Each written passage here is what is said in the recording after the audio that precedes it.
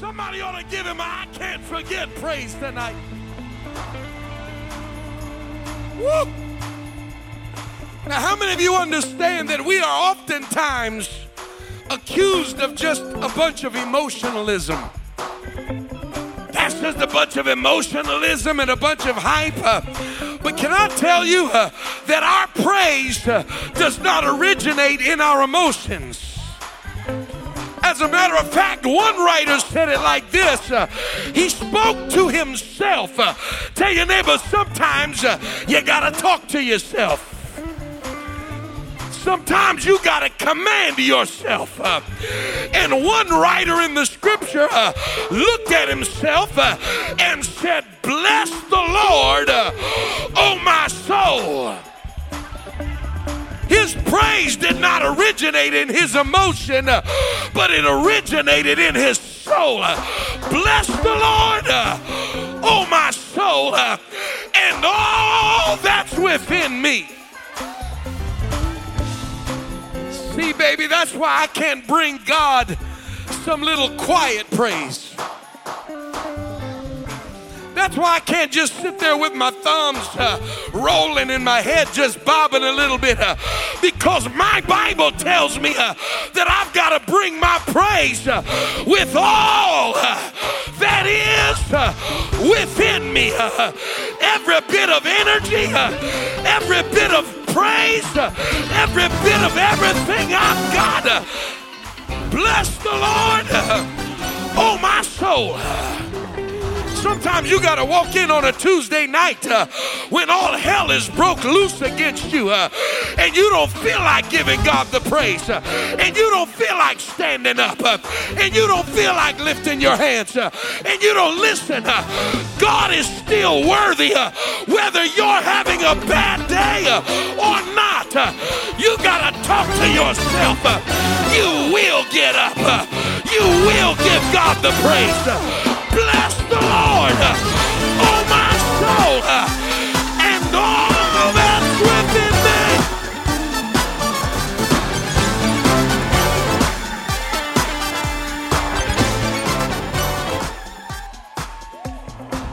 So you got to talk to yourself.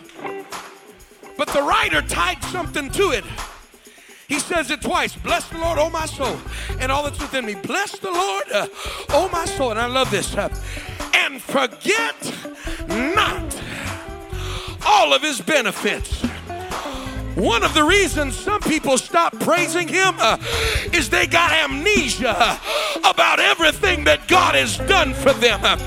They forgot about the hell God brought them out of. They forgot about the addictions that God delivered them from. They forgot about the mess. But when you bring it back to your memory, it causes you to say, I gotta give him praise. I wish somebody, you see, that's why we're singing the song. What do the words say? How can I forget what he's done for me? That's the whole reason we're singing this song. So I need you to take about 2 more minutes and I need you to get a praise in your spirit that says, how can I forget? Come on. Come on. Yeah! Somebody sing, how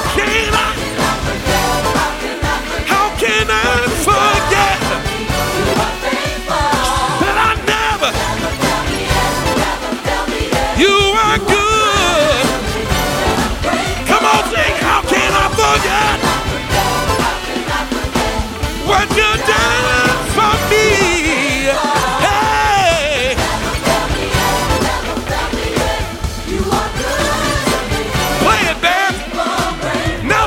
Give him a shout of praise.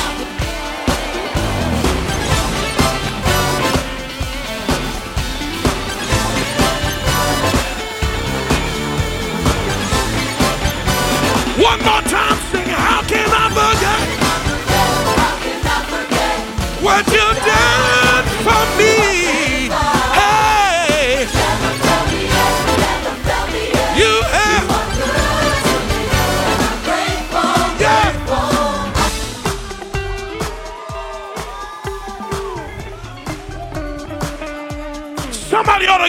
one more time and give God a great big praise all over this sanctuary. Come on, give him an I can't forget praise in this building. I dare some of you, I know I got my nice dress on, but baby, you don't know where he brought me from. I got a nice suit and tie on, but baby, you don't know the hell God delivered me out of. I've got to praise him tonight. I've got a reason to praise.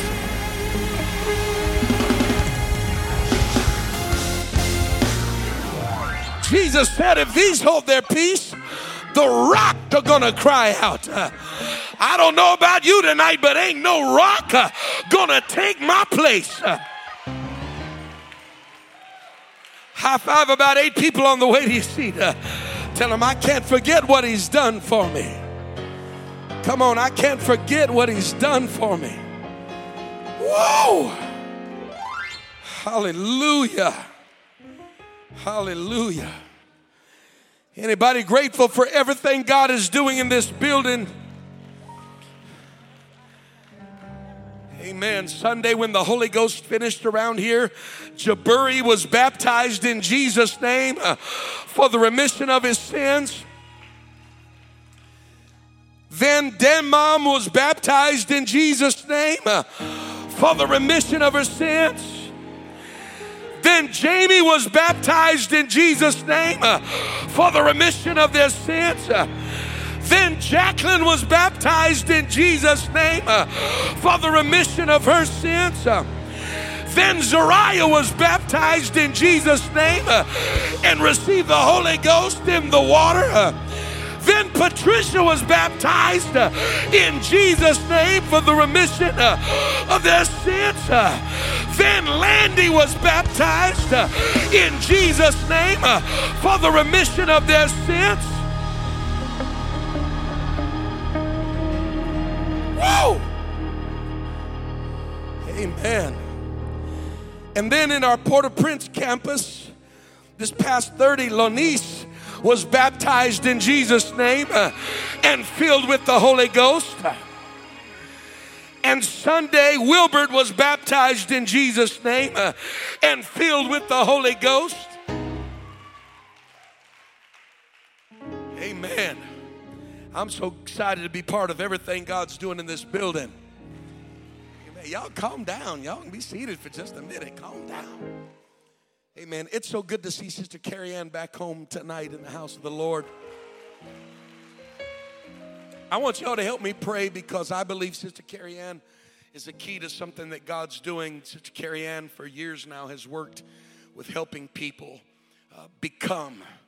helping people get out of difficult situations and become what God has intended for them to be. And recently we've been having a beginning discussion with her, and there is the opportunity to teach, I think it's about 60 men Bible studies. Is that right?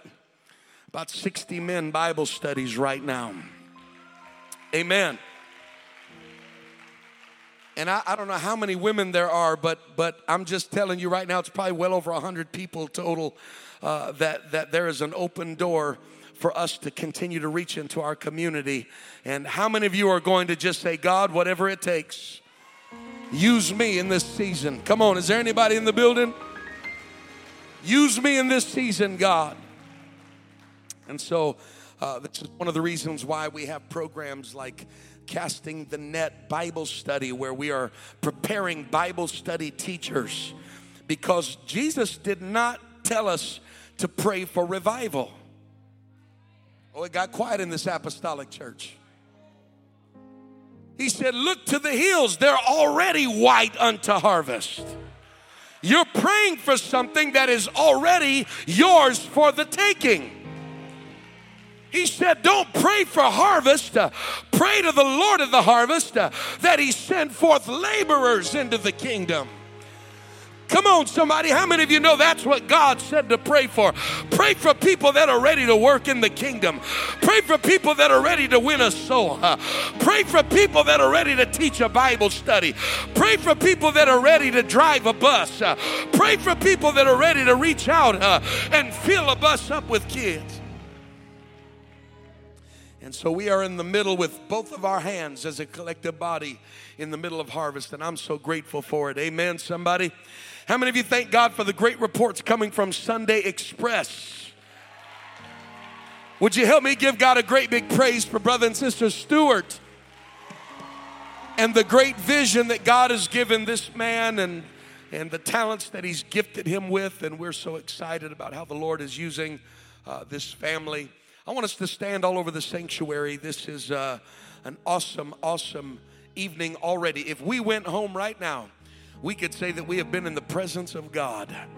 Amen. And been blessed by the fellowship of the saints of God. But I am so excited tonight to have back with us again, all the way from Elk Grove, California, our dear friends, Pastor Gerardo and Sister Amy Diaz in the house of the Lord. Would you help me one more time? Put your hands together and give them a great big welcome back tonight. How many of you were abundantly blessed by the word of the Lord from this vessel on Sunday? Turn to your neighbor, tell them, bury the bell. Bury the bell. If you don't know what that means, you need to jump online and listen to Sunday's message. What a life-changing word from God. And then Sunday night, the Holy Ghost just blew up in this place. And Pastor Diaz stepped to the pulpit and for just a few moments ministered from the topic of in the storm. And we know that it's in the storm that God does some of his greatest works. Amen, somebody? And I know that God has prepared a word for this house tonight. How many of you knew that God knew you were going to be here? He knew you were going to be here. And his word is so powerful that while it ministers to sister so-and-so about this part of her life, it talks to you about something completely different in your life. That's how powerful the word of God is. So it's not just my neighbor, Lord, but it's me tonight. I'm ready for a word for me in this house. Does anybody else feel that way? One more time, put your hands together. Give God a great big praise as Pastor Diaz comes to deliver the word of the Lord. Come on, Pastor Diaz. One more time, let's clap our hands unto Jesus right now. Hallelujah, Jesus, we love you, we thank you, we praise you. We give you the glory, we give you the honor and the praise, Jesus. Hallelujah, hallelujah. It is an honor to be here on a Tuesday night and to be with you beautiful people in the house of God, serving and worshiping a great God. Amen. Can you say amen? Amen. I want to first of all say that it has been a pleasure and an honor for my wife and I to be here these past few days and our two beautiful children. Amen. I want to say thank you to my wife for just being her. Amen. I love my wife. And also want to say thank you to you, the church, amen, for being so hospitable, and especially your bishop and his wife, brother and sister Williams. Thank you so much. They're friends to us, amen, but there's something more special to you, and we thank you, my brother. God bless you, amen, and not only to them, but to their wonderful children, Isaac and Judah. I love and appreciate these boys, and Isaac, amen, gave me a Fort Myers dew last night at their home. So he just got his trimmers out and got to work and got to helping me out. So Isaac, thank you very much, buddy. Hallelujah. And, there's something to be said when it comes to, of course, your bishop and his wife, but then also when you see their offspring. And I wasn't around when they were little kids, so I don't necessarily know how they were. For instance, when they were Oliver's age, 4 years old. But I do remember a time back when my wife and I were pastoring in Oakland, and they had come on a trip, and I don't recall their ages at that time. I think maybe they were anywhere between 8, 9, 10, 11 years old, somewhere around there. And I remember that they were getting ready. I think it was for No Limits Conference that they had come. And they were getting ready for church. And I think Judah was like 9. He was 9 years old. He comes out, prim and proper, all dressed up in a suit. And you can tell he was proud of it. And he said something like, "Isaac, I'm ready." And I was like, "Ready for what?" It's like, "For the girls. I'm ready for the girls. Got my suit on for the ladies." I'm sure he loves me telling that story. Amen. But it is a testimony to see them doing what they were doing. And it is a testimony to their parents. But Rock Church Fort Myers, you have something special here. Amen. You have something special here. We sincerely and deeply love the Williams family. Amen. And the reason I'm taking my time in preliminary remarks, and specifically in talking about the bishop and his family here, is because in one way or another, maybe I will get to that portion of it or maybe not. I do want to follow the leading of the Holy Ghost. But I believe that later on in this message here tonight, that it will somehow tie in, and hopefully that it will bring about understanding and wisdom to your life. You know, there's a lot of things that take place when the Word of God is preached. In fact, Bishop Williams just mentioned it just a few moments ago, that how the Word of God is so amazing that it could be ministering to one person about one thing, and at the same time, something radically different is going on in another person's life. And so you never know what is going to happen, amen, with the Word of the Lord. But I will tell you this. I actually came when I flew in. I thought I already had Tuesday night ready, and then I got to thinking about it and praying about it more, and I felt a different direction for tonight. And I pray that it would be a blessing to you. I know this: if you will open your heart, I really believe that God will give you knowledge, wisdom, and understanding here tonight. Amen. And I want you to open the Word of the Lord to the book of Ruth, chapter number 1. And then we're going to jump to chapter number 2. The book of Ruth, chapter number 1 and chapter number 2. And I do want to say to those, I did find out that some of my home folk at La Roca tuned in and watched it, and the broadcast and online, whatever the case is. So if they are watching, I just want to say, Dios les bendiga, los extraño mucho. Y regresamos en el nombre de Jesús para continuar avivamiento en español en La Roca. And everybody say amen. Amen. Some of you are like, what did he just say? I just said revival. Amen. Hallelujah. All right, Ruth chapter number 1, beginning with verse number 1. We're going to read to verse number 4. When you're there, say amen.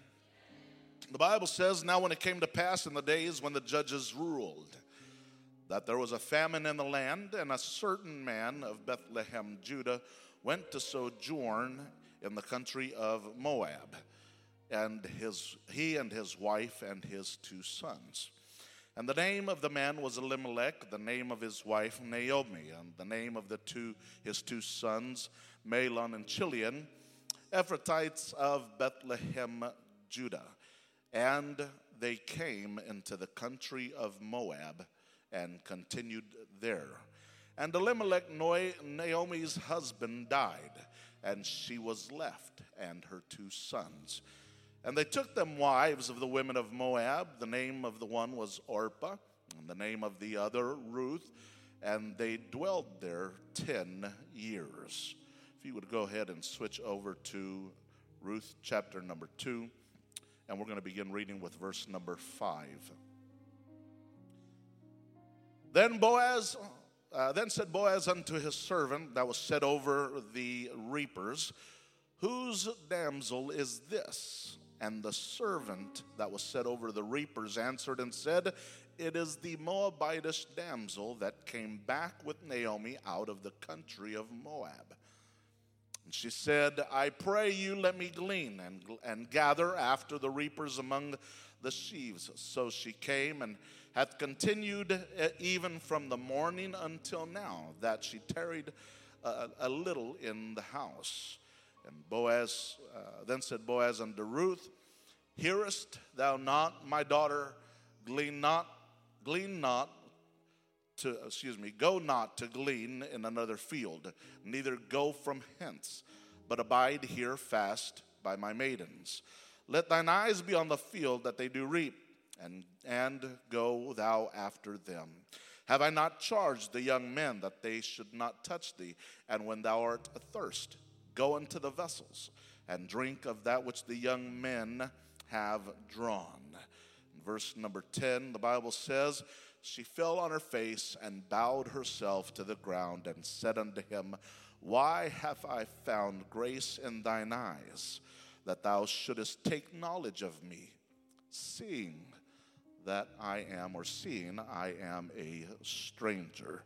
Seeing I am a stranger. I want to preach to you here for a little while tonight on this topic, Ruth's field of dreams. Ruth's field of dreams. Would you do me a favor? Would you put your Bibles over to the side? Put them right by your side. And would you close your eyes? And would you ask God to help you to understand His word here tonight? God, we're thankful for your word that is present, your presence that is here, your anointing that is upon every one of us that is here. God, I pray, Lord, that you would anoint ears to hear, that you would anoint spirits to receive your word, that you would enlighten the minds and the hearts and the lives of your people, and that all those that are here under the sound of my voice, I pray, God, that your word would minister that which you will send it to do in this very moment and in these moments that come to pass. We pray, God, in the name that's above every name, in the name of Jesus we pray. And let the church say, in Jesus' name, amen. God bless you, and you may be seated. The Bible says in chapter 1, as introduction and getting us to understand about this book of Ruth, it gives us a couple of phrases that lets us know the setting, the backdrop, if you will, of this so important book. The Bible says, "Now it came to pass in the days when the judges ruled, that there was a famine in the land." This book took place, the happenings, the story of Ruth took place during a time that were very turbulent, that were very tumultuous. They were downright crazy times. When you research and study and understand and try to narrow down more specifically which times of the judges that this took place, it is mostly considered and agreed upon by scholars that this book was written during the time of the judges when Gideon ruled, and therefore shortly after that as well. Those of you that know the Word of God and have read the book of Judges, you understand that book is it's just a crazy book. There's a lot of things that go on in that book. There's good things at times, but when you really consider the Holy Scripture and that book, you understand that it was not the best of days for Israel, for God's people. They had made a lot of mistakes. Not only the people, but the people had made the mistakes because it was the judges that were leading them into mistakes. Many of you remember the story of Samson, a great man, a mighty man, a strong man, but even in his might and in his strength, he made a mistake, a very crucial mistake, something that was abhorred to the people of God and to God himself. When you read the last half of the book of Judges, you will see that there are some just crazy things that happened during that period of time. I mean, they kill people, they slaughter people, they cut people into pieces and then mail out the parts to different. I mean, can you imagine just being at home and your mail carrier comes by and you receive a package and it says Amazon Prime, and all of a sudden you see somebody's finger right there, a bloodied hand. I mean, some of you are like, oh, that's in the Bible? You better believe it. Go back and read the book of Judges. Read the whole thing, but look at all the crazy stuff that happened in the last half of the book of Judges. The reason that I mention this to you here tonight is because it is important to understand that this book of Ruth, the story of Ruth, was taking place during those times. During the times when all hell was breaking loose, and when the world in Israel's eyes was just they were losing their mind, and they were losing their relationship with God. They didn't understand what all was going on. Can I just insert this here to Fort Myers, the Rock Church, and get you to understand, doesn't matter how crazy the world gets in today's day. I know, amen, I know that there's a lot of crazy things going on in our world. Hallelujah. And probably more so in the state of California than here in Florida. You guys are pretty free here. But you go out to... Now, I love California. I'm a California boy. That's my home. But I'm just going to be honest with you. We're living in cray-cray town. I mean, it's a mess. And the United States as a whole, it's a mess. The world is a mess. The past 2 years have been a mess. But let me tell the enemy something here tonight. It doesn't matter what you try. The Bible says the gates of hell shall not prevail against the church. Hallelujah. If you're here and you're a guest, you need to understand the power that is in this place. There's hell stopping power that is in this place. Hallelujah. There's a God that defeated the enemy, and he's present right now in this place. So it doesn't matter how much hell you've got going around in your life. You're here, and the opportunity is here. Hallelujah. You can be delivered tonight. There's nothing more important than being in the house of God. There's nothing more important than being in this field tonight. Amen, amen, amen. So it's crazy times. So crazy that it is believed that it was God that sent the famine. The Bible says there was a famine in the land. And the Bible indicates that this was judgment coming upon Israel because of all of the great horrors that they were causing. And the man Elimelech then decides to take his family away from a promised land, away from God's country, away from God's will. And unfortunately for him, he found out that running from the famine was not the worst thing, or not the best decision that he could have made. He found out that there were other things that could take place that were worse than a famine. The Bible teaches us and shows us that he goes to Moab. He takes him, his family, his children, and there he is faced with something that is worse than a famine. In fact, he himself dies out of God's country, out of the will of God, if you will. And then if that was not enough for Naomi, her two sons marry out of the will of God, out of God's country, and they marry two Moabitess girls.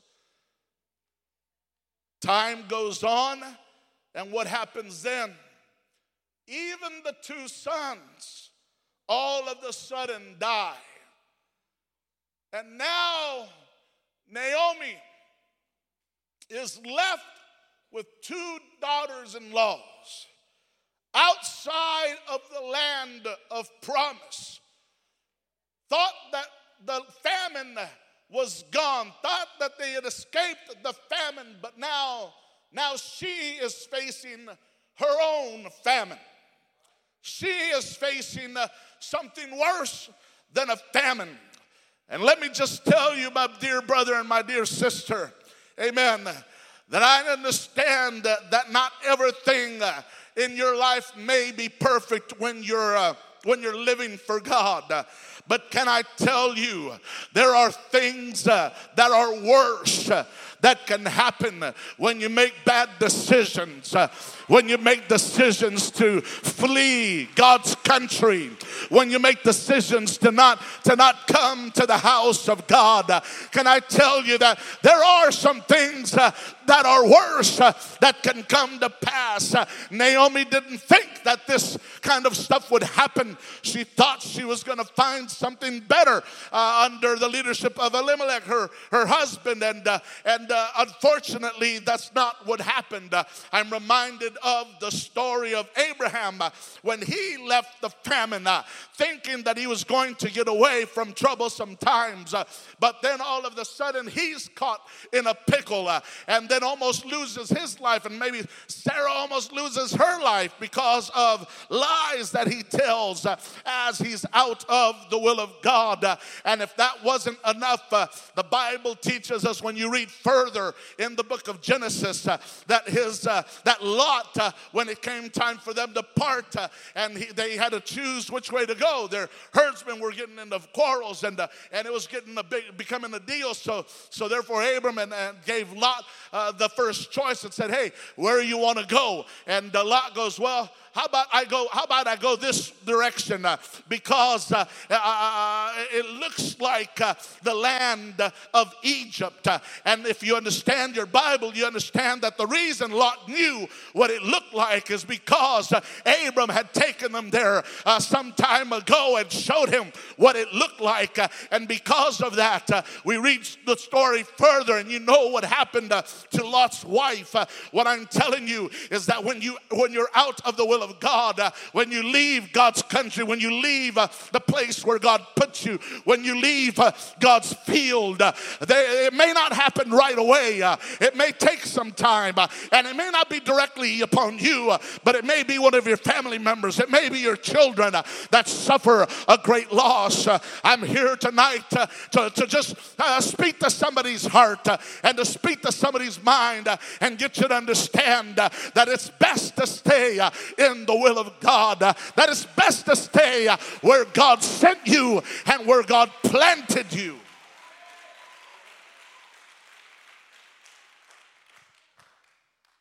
Finally, Naomi decides to go back.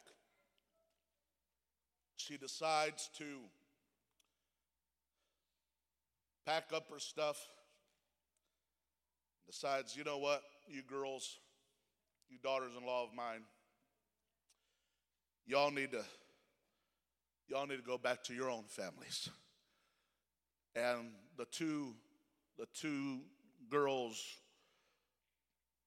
wept. The Bible says they didn't want to leave Naomi. They were pretty much glued to her. They loved her. And Ruth and Orpah are just distraught. And they're trying to convince Naomi to let them go with her. And Naomi goes, no, you gotta go back to your own people. She even said, yo, what are you gonna do? You're gonna wait?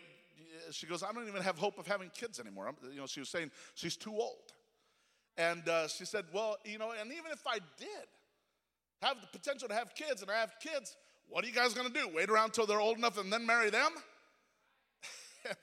And so in talking some sense to these girls, Orpah goes, well, you know what? She's right. I mean, I ain't going to wait around. And she decides to go back, and this is just something a little amusing. I preached this message years ago at my church, and we had a family that the mom of the sister of that family, husband and wife, the sister's mom from Mexico would come, and she would always visit, like during Christmas time. She'd come for like 6 weeks and stay with them, and we just love the lady. She's a sweet lady. But I didn't know her name right up front. I didn't catch her name, or maybe I caught her name and just forgot it, whatever the case is. So it was during one of the times that she was visiting, and I was preaching this message, and I said, you know what, if you're going to name your children, you know, I'm cool with radical names and stuff like that, but why in the world would you name your kid Orpah? And so en español les dije, ¿por qué le vas a llamar a tus hijos Orpah? Y so I said that. Now, I looked at the congregation, I said, does anybody know anybody named Orpah? I mean, do you have a family member or somebody named Orpah? And sure enough,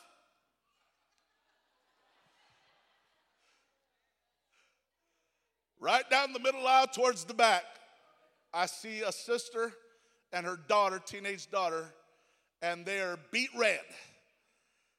And I look at them and I said, you're kidding, right?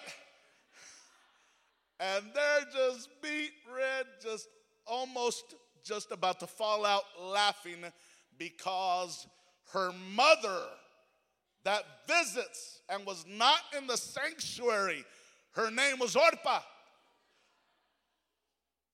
So for those of you young preachers, be careful what you say. Try not to make too much fun of names. And so Orpah takes off and goes back to her land. But Ruth says, oh no,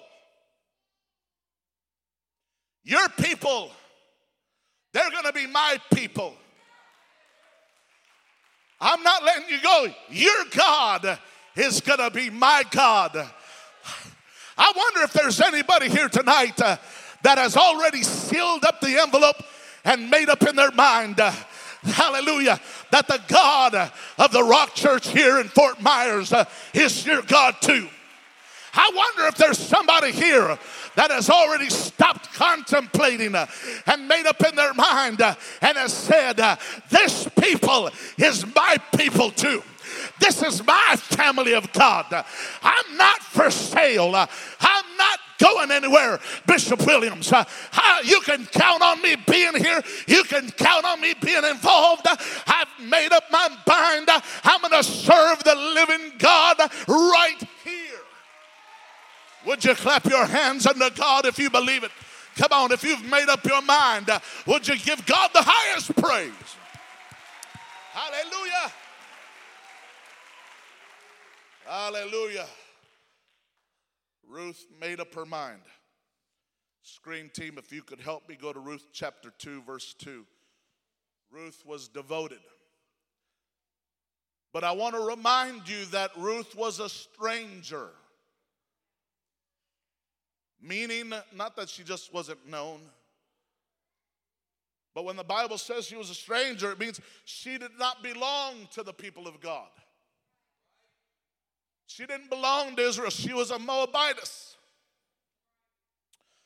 Verse 2 of chapter 2, the Bible says, Ruth the Moabitess said unto Naomi, let me now go to the field. This is when they get back to God's land. She goes, let me go back to the field.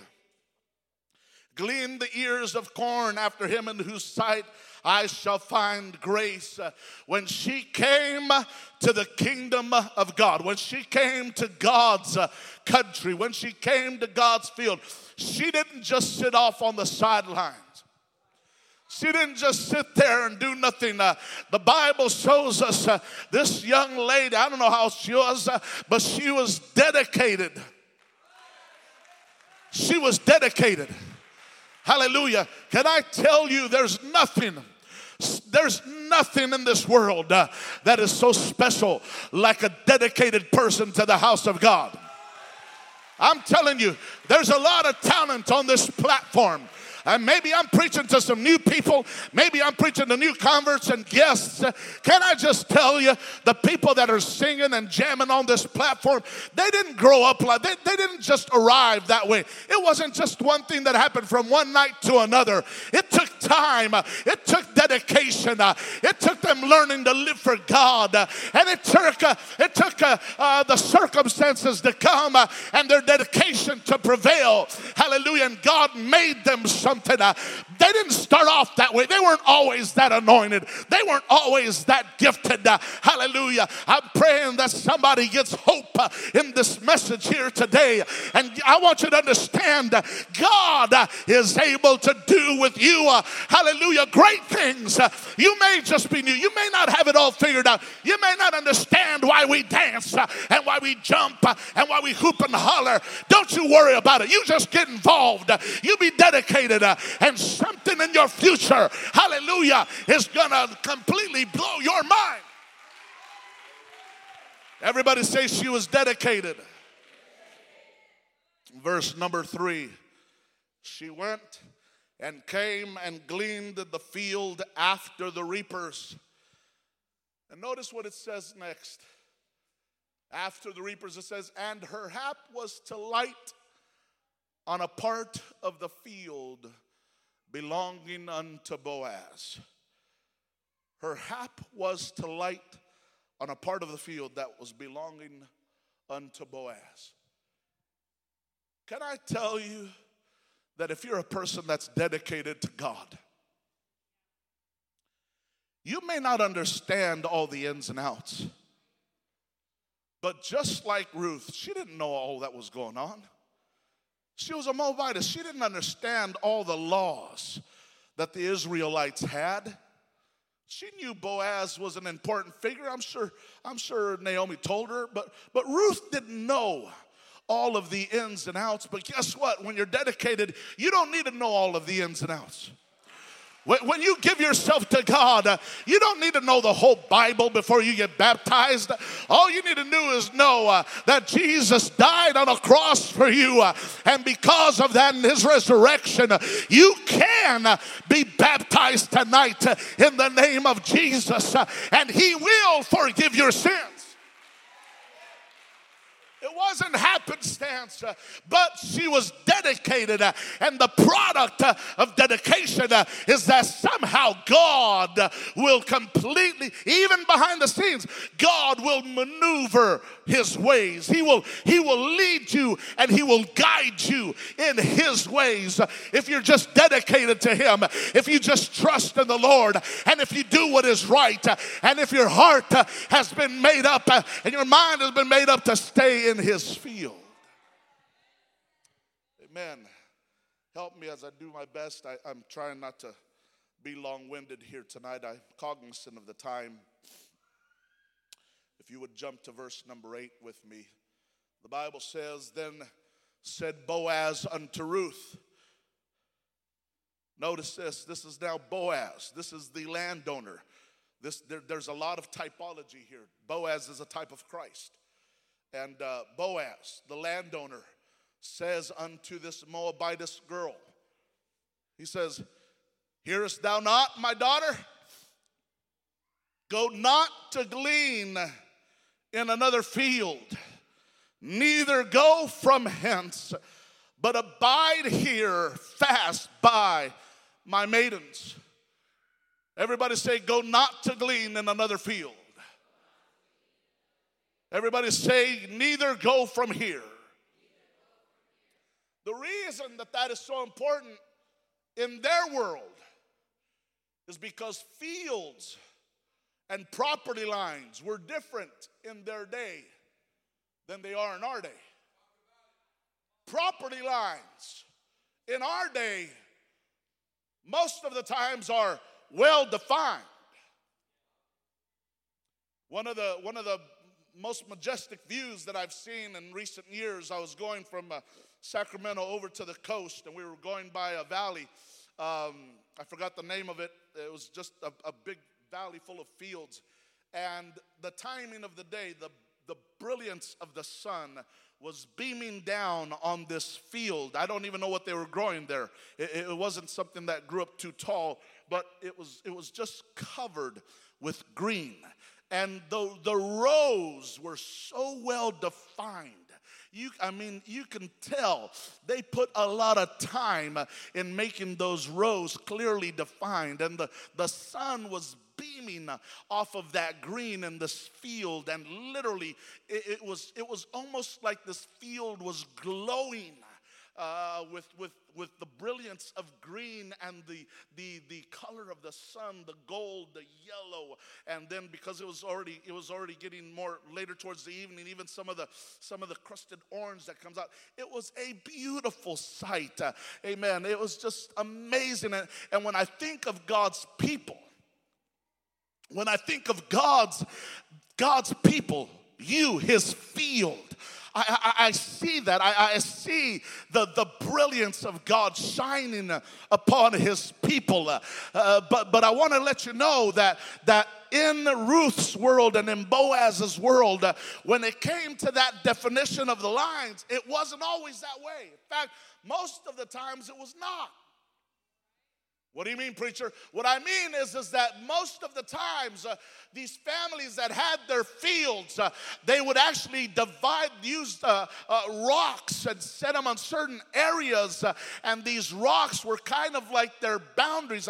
I'm not talking about them getting a bunch of rocks and just putting them in a line. I'm talking about like having a big field, and you only got like maybe 6 rocks all the way around, and then you've got stuff that's growing, and all of the vegetation that's growing, and a lot of the times when it came to the harvest time, you couldn't hardly even see the rocks. They were low, and the reapers were there, and they were reaping, and then the workers were there. It is this context that the Bible is trying to show us the reason why Boaz was telling Ruth that she needed to be careful and make sure that she doesn't go glean in another field. Can I tell somebody here this today? You need to really pay attention to the markers of the church, to what defines your church. You need to stay away from the edges, or you might find yourself reaping that which you didn't intend to reap. Let me repeat that. You need to stay away from the edges. Stay away from the corners and the edges, because you will find yourself reaping things you didn't intend to reap. And this was Boaz's concern to Ruth. He was telling her, said, look, just make sure that you don't just get too close to an edge, to a corner where you might start reaping somebody else's field. He was trying to protect her. He was trying to make sure that she was protected and that she was reaping the things that were there in that field, because he already had an inkling as to what was going on, even though she may not have. He understood this had to do with her future. This had to do with the dreams that she never had in Moab, but because she committed herself to the house of God and to this place, she understood that he understood that for her, this was something that was going to impact her future and even future generations. Years ago, when I was a new convert down in San Diego, California, I just started going to the church in Santee. Morgan's well familiar with. And Pastor Young was pastoring the church at that time. And it was just a little handful of us. And in fact, the Hoffer family was already there. There was a gentleman that came from another church. He was an older gentleman. He was, back then I was 20 years old. At that time, the gentleman was probably pushing his mid-50s, 60s, somewhere around there. I don't really remember too much, but when you're 20 years old, 50 and 60 seems older. I mean, it's older, but you think it's old when it's really not old. It's not old, but us 20-year-olds, we just thought we knew everything. And but this gentleman was so gifted in and well-versed in his Bible. He could teach Bible studies. My word, I was convinced. I was convinced he can teach a Bible study to a penguin and convince him to get baptized in Jesus' name in the water. I mean, the man was good. He knew his Bible inside and out. And he came as his intention, he told our pastor, was to be a help and to be a strength to the pastor and to just teach Bible studies. He wanted to win souls. He had a burden for souls. You can tell it. And I remember a friend of mine went with him several times on these Bible studies that he would teach. And man, he didn't have notes. Bishop Williams, he never used notes. He opened up his Bible. You can see markings all over it. You can see notes all over it, highlight and stuff. And he just flipped, boom, boom, boom. I mean, he's going like this, just teaching them. And the people are like receiving the word of God, and they're coming to church. I mean, the man was good. And my friend and I, we at that time, we had already recognized the call of God in our life to preach the word of God. And so we were kind of glued to him. And one time I remember we had a Wednesday night church service. The power of God was moving. And it drew us to the altar, and there was conviction in the place and consecration. And we were praying, and I remember being right in front of the pulpit, right off to the side on this side. And I was praying, and I was just asking God, would you use me and what have you? And then all of a sudden, this gentleman came, and he just leaned down right beside me, and he began to pray with me.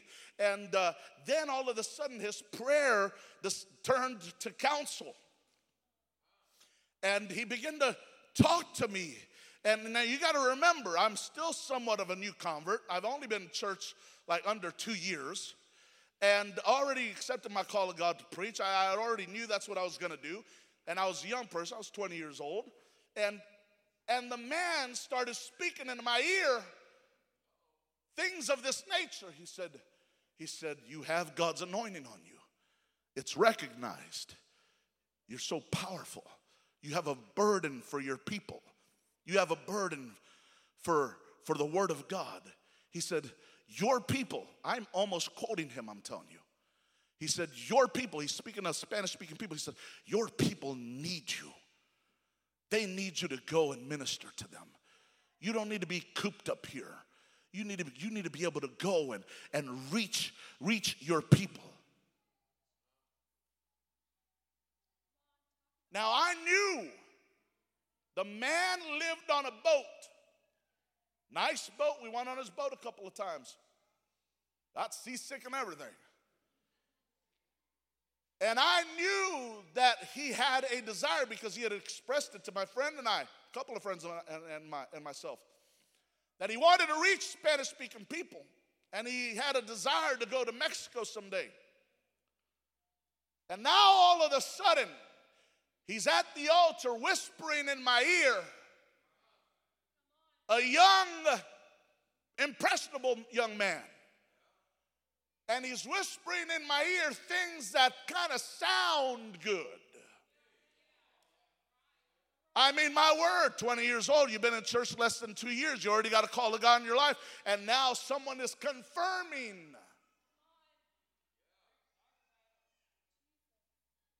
Words of supposed wisdom, supposedly from God. He kept speaking and he kept speaking. And finally he stopped. And as I began to pray more and more, a part of me in prayer and the other part of me just kind of considering the words that he had said. And I remember so vividly that I continued to pray and pray. And ultimately I kept praying until I heard, it was almost audible, I heard another voice that says, don't pay attention to what he said. And I got up from that altar call, and I knew that what he had said was not from God.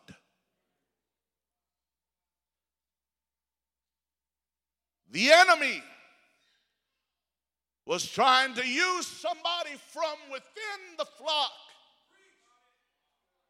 to get me to leave the flock. And can I tell you that if it is a voice from God at this church, it will never tell you to leave the flock as long as there's truth being preached in the house of God.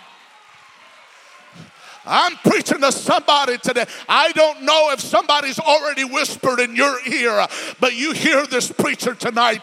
I want you to understand the best thing you can do is what Ruth did and make up in her mind. I'm not going to straddle the fence. I'm not going to get close to the edges because I may end up reaping in somebody else's field. The best thing you can do is make up in your mind tonight. Hallelujah. As for me and my house, we will serve the Lord, and we will serve him here in the field where God put us.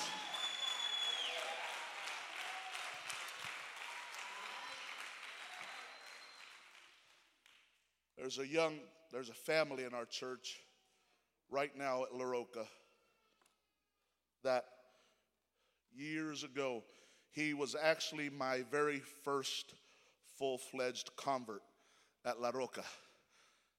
And excuse me, I'm not going to use too much Spanish here tonight just because of the time. I'm racing here. I'm trying to finish. This young man, when I first came and took the church was just, it was a mess. It was dead. And we knew it needed revival and needed life. He was the very first young man that we prayed through. At that time, he was probably 18 years of age and Honduran young man. We prayed him through the Holy Ghost and we baptized him in Jesus' name, and just on fire for God. He ended up winning his brother, which was completely against him coming to church, because them two would go out party together and they'd go drink it up, and then all of a sudden his brother gets converted and he can't figure out what's going on. He just lost his partying partner, so he's trying to catch him slip up, and it took 6 months, and he finally was just completely blown away. He could not catch his brother in a mistake. So he goes, okay, finally I'm going to go with you to church. And the young man goes, really? He goes, finally. He's like, okay, come on. And he comes to church, he goes, but watch. He says, I'm going to catch your preacher slipping up. He goes, I'm going to catch him saying something he shouldn't be saying. And then at that point in time, you're going to come back with me. Well, then he came for a few months, and then all of a sudden, the next thing you know, we're praying his brother through to the Holy Ghost. And his brother told us the story later. He says, I finally gave in. I couldn't find fault with my brother. I couldn't find fault with the preacher. I finally realized this must be the church I need to be in. He goes, so I just gave myself to God. Both of them are still in church living for God. The first young man, hear me. The first young man that I just told you about, that one, his brother, he's married, 3 beautiful children.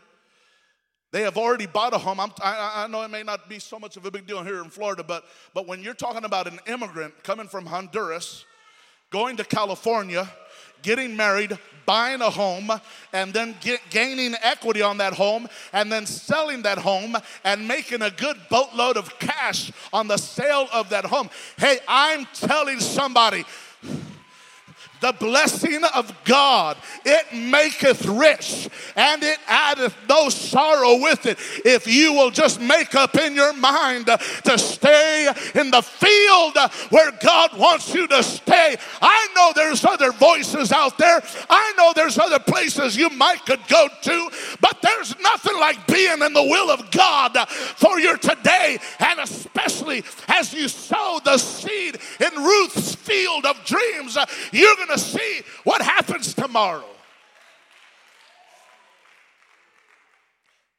Another thing you don't know about that story that I just skipped, that I need to tell you, is in the year 2008, these 2 boys were construction guys.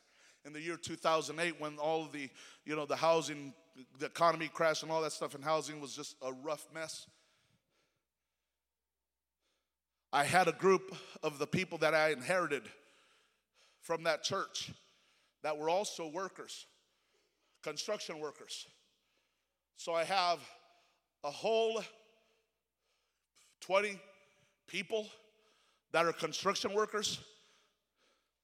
3 of them were ones that I won, that our church won since we had been there. The other 17 or so were there from before.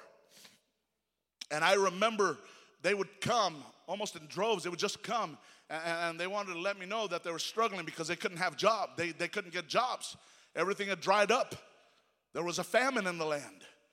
There was no work. And I remember telling every single one of them, every single one of those families, you got to pray. Are you faithful to God? If you're faithful to God, you're faithful to the church, you pray, and God will provide. I mean, it was that simple. I knew God would provide for them. Family by family. Left to Arizona, left to Texas, where there was work, except 3. These 2 Honduran boys, and then 1 Mexican. Those 3, they took the advice of their pastor, and they stayed, and they prayed, and they were faithful to the house of God. And I don't know how, but 17 others took off to another state, saying they couldn't find work, and the 3 that I'm telling you about stayed in the field.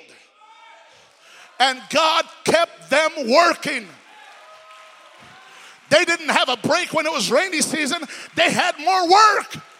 Even today, you get it to rain, these boys are still more busier than ever. Blessed financially, blessed spiritually, good guys, good men, good families, because somewhere in their mind they made up their mind, I'm going to stick with the word of God. I'm going to stay here where I can build some dreams. There may be a famine. I may not like it all the time, but if I trust God and I don't go anywhere else and I shut off the voices that are trying to pull me away, I will find something here. And God has raised them up. One of them is already a preacher. He preaches while I'm gone. The other one's our head usher. You can't tell me that the Bible doesn't work. Music, would you come? So, Ruth, verse number 9, chapter 2. The Bible says, he said, let thine eyes be on the field that they do reap, and go thou after them. He's speaking of the hired servants that were already there, and he's telling Ruth, when you're in the field, you got to stick to the people that have already been there, that know where the boundaries are at, and you stick close to them. He even said, have I not charged thee that the young men, that those workers, that they don't harm thee? He says, trust them. He says, they're not going to harm you.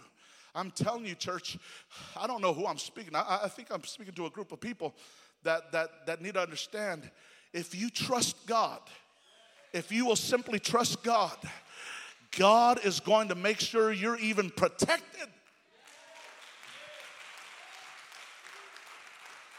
There's no harm that's going to come to you. He provides protection, and he says, and when thou art athirst, when you're thirsty, go to the vessels and drink of that which the young men have drawn. He says, I'm not going to have you off to the side as some little laborer. He says, you're going to drink of the same drink. You're going to drink of the same well. I'm telling you, God is not stingy with his blessings. God has blessed your bishop and his wife and his family. God wants to do that to you too.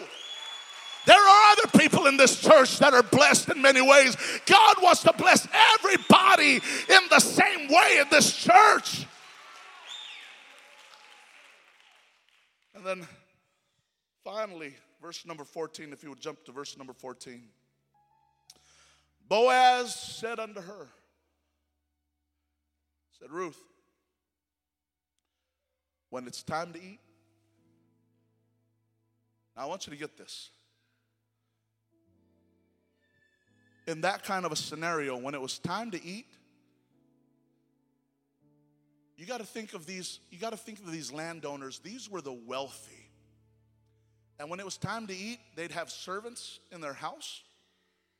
And the family proper would sit down around the table and eat along with any other family, maybe cousins, whatever the case is. But that was usually just it. Unless there was a dignitary around, they would invite them to eat. The table was set for special people. I love your VIP room. It was set for VIPs only.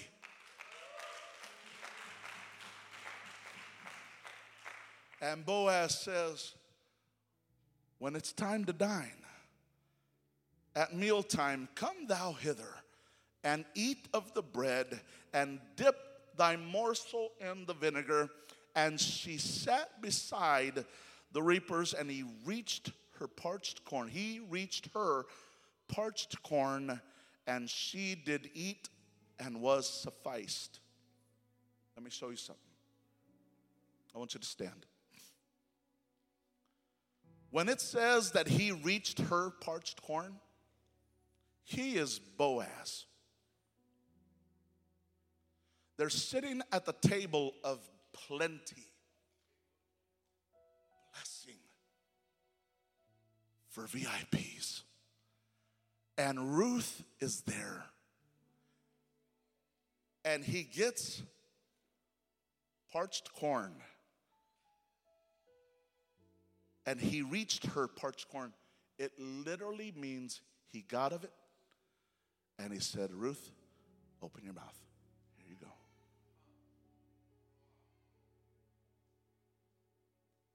Nobody got that treatment but Ruth. He literally hand-fed her. It was the greatest symbol of favor, blessing, and acceptance. The Bible doesn't say that the workers were there for no reason. He was showing everybody in the house and the important managers of the fields, this is my daughter. She is now one of us. And I want to finish by preaching for just one more moment. The very last scripture that we read, chapter number 2, can you put it up there? It was chapter number 2, verse number 10. Then she fell on her face and bowed herself to the ground and said unto him, why have I found grace in thine eyes, that thou shouldest take knowledge of me, seeing that I am a stranger? And what she didn't really understand is that she was no longer a stranger. She was now being grafted in to the body.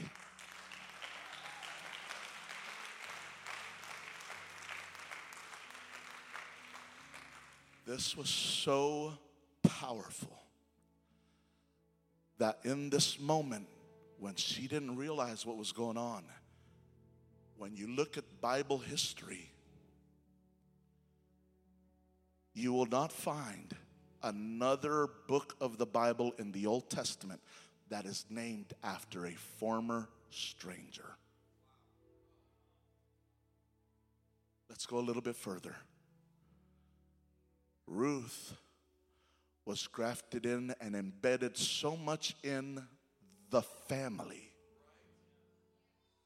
that from that lineage, she was King David's great grandma. A stranger, but not a stranger anymore. I'm preaching to you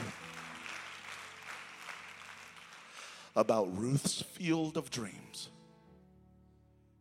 And I'm preaching to you now that what happened with her is set as an example to everybody that is here, that if you would make up your mind that you're going to stay in the field of dreams where God called you, God is going to do great things. I don't know what you're used to on Tuesday night, but this is what God put on my heart for your Tuesday night. I'm praying that somebody would come to this altar that can make up in their mind, this is it. This is my home.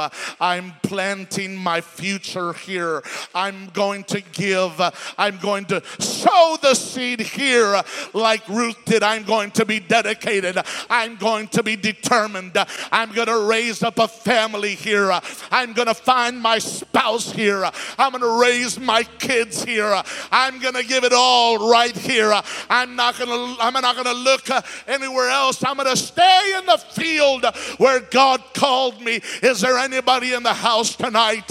Is there anybody here under the sound of my voice that wants and desires the blessing of God so much that you're able to just put everything aside and wholeheartedly commit to the field of dreams of your future? Would you raise your hands? Would you commit unto the Lord? If you're here and you need the Holy Ghost, God can fill you right now. If you want to become a part of this body, hallelujah, you can be.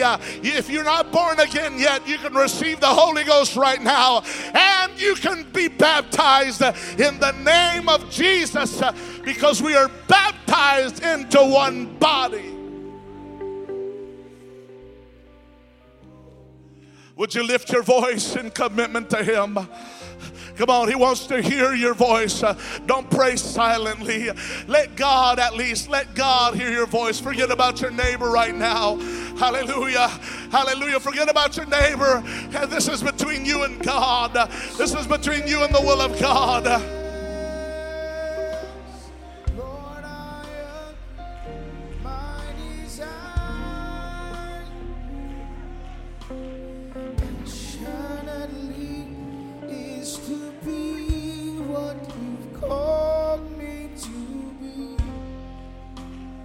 That's what I'll be.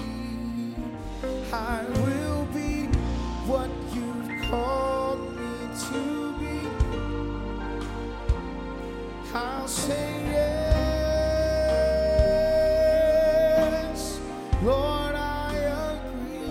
My desire,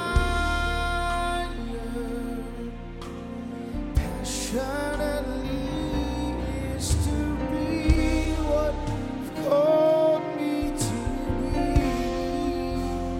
That's what I'll be. I will be what you called